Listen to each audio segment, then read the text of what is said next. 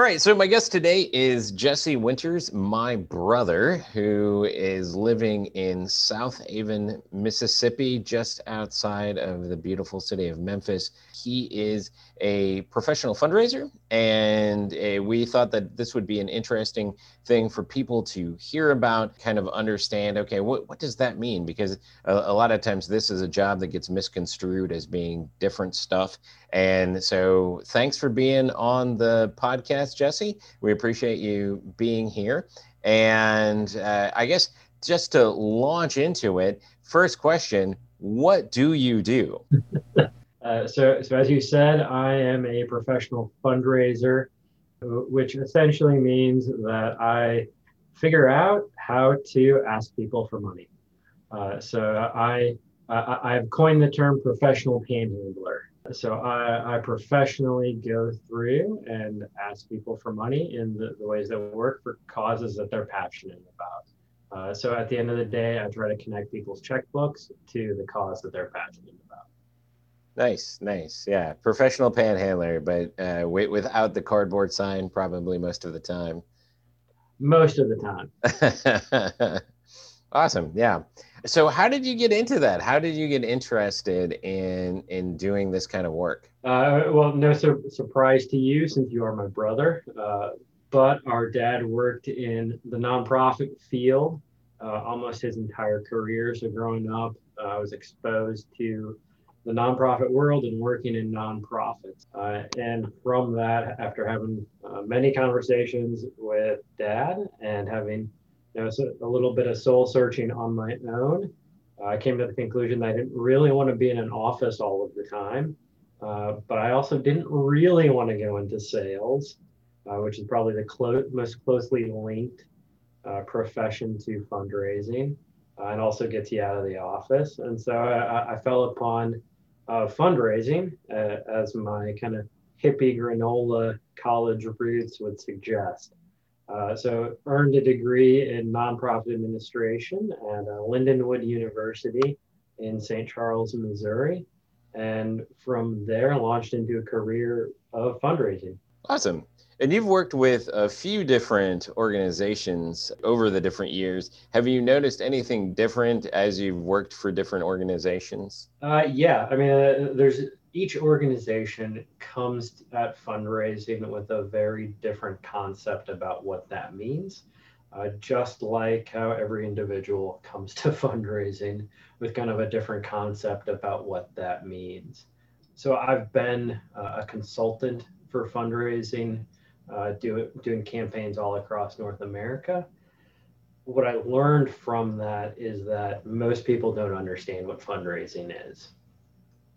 People hear the term fundraising, and these can even be executive directors, CEOs at nonprofits, but they hear that term fundraising and they automatically think about events and selling tickets to an event or running a marathon to support your cause, which are all very important to fundraising, but probably more important to that organization's marketing capabilities. Fundraising and marketing are linked, but they're not necessarily the same thing. Awesome. Yeah. So that's one of the things that I think I run across every now and again too, is that people think that fundraising is stuff that it really isn't. So if you had to tell somebody one thing that fundraising is not, besides it being event work, what would you say that is? Fundraising is not social media. I know social media is it's a really hot button topic for a lot of nonprofits right now. It's also a big deal for a lot of organizations that are looking at new ways of income. They look at social media as kind of being their saving grace. It's really hard to convert social media into dollars raised. Uh, Extremely difficult.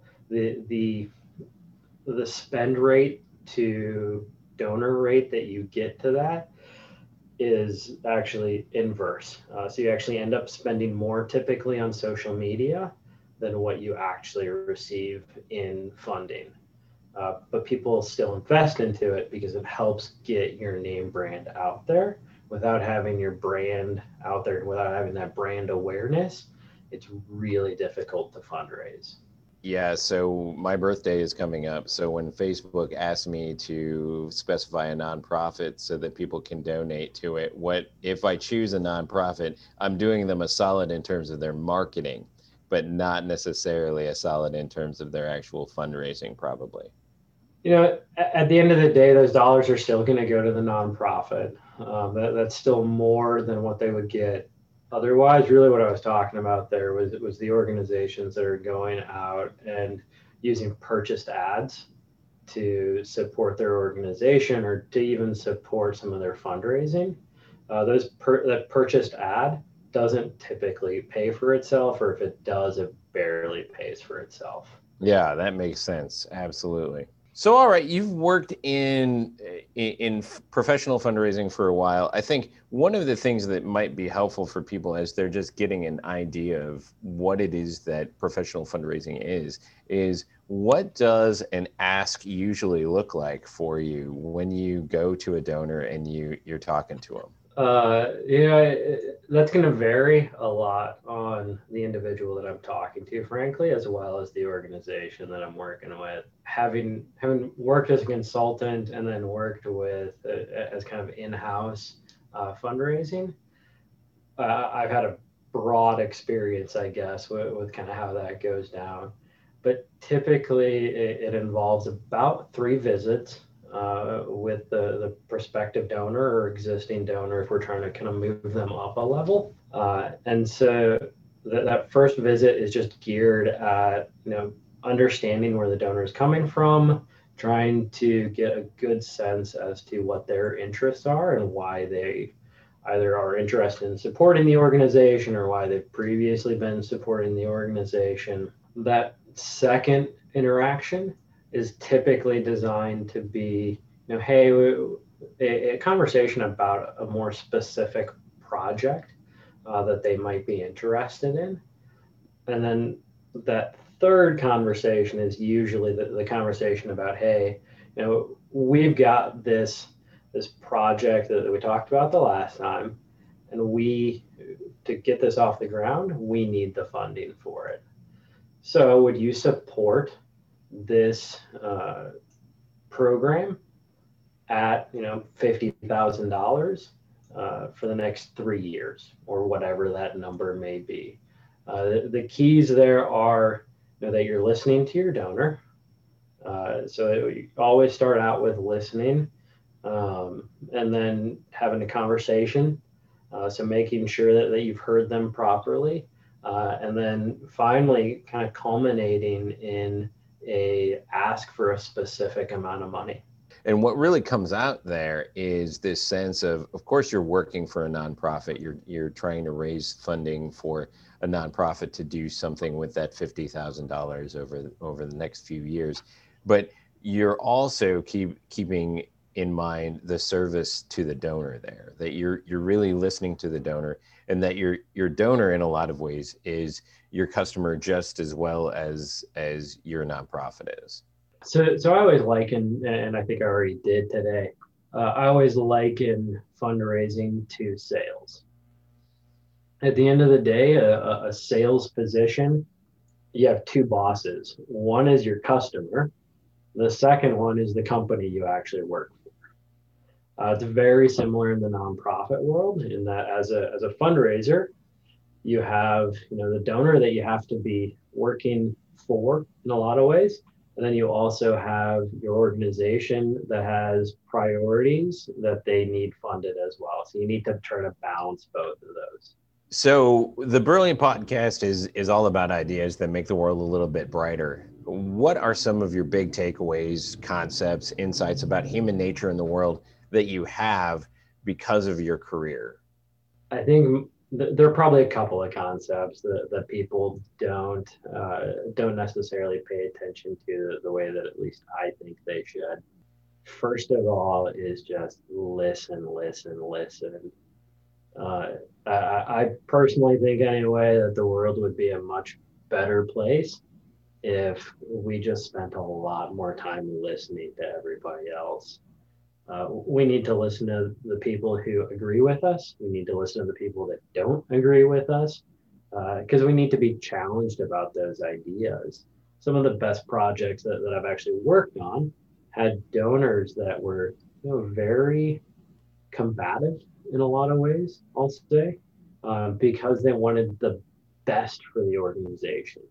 And as kind of the face of the organization for that donor, I got a lot of that combativeness.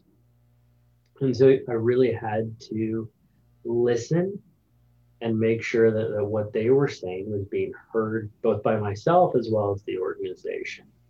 And you can't immediately just fire back and start arguing with them because that's not going to get you anywhere. You need to listen, talk it over with them, and actually hear what they say. Yeah, I think the world would just be a better place if we all spent a little more time listening. It's that old adage of, you've got two ears and one mouth, right? So you should spend twice as much time listening as what you are talking, which is weird to say on a podcast. I was just going to say that, in some ways with that question, you're almost kind of put on the spot to do the opposite of listening, which, is probably the number one skill in so many ways of being a fundraiser. But from that, you've gotten this trickled down distillate of how important it actually is to listen. And I love that story about how, you've got the best conversations have come from people that have been combative because they really love the the thing that you're doing, the thing that you're raising the funds for. Just to share a kind of a specific story about that, I was working on a campaign for a church that was in Arlington, Virginia. So I was raising money for this church in Arlington to be able to renovate basically their whole campus. They had a relatively small campus, but still had three buildings on it. So they were renovating their sanctuary itself, a place for their youth group to be at, as well as a kind of historical library that they had on campus. And so what came from one of the conversations with one of those donors was, why don't we look into some different kind of lighting options for that library? Because lighting can be really harsh on old text. And they were very dead set on looking at that when the plans called for something that was really pretty simple. It was a skylight and then some kind of traditional fluorescent lighting, and they were really concerned about that skylight.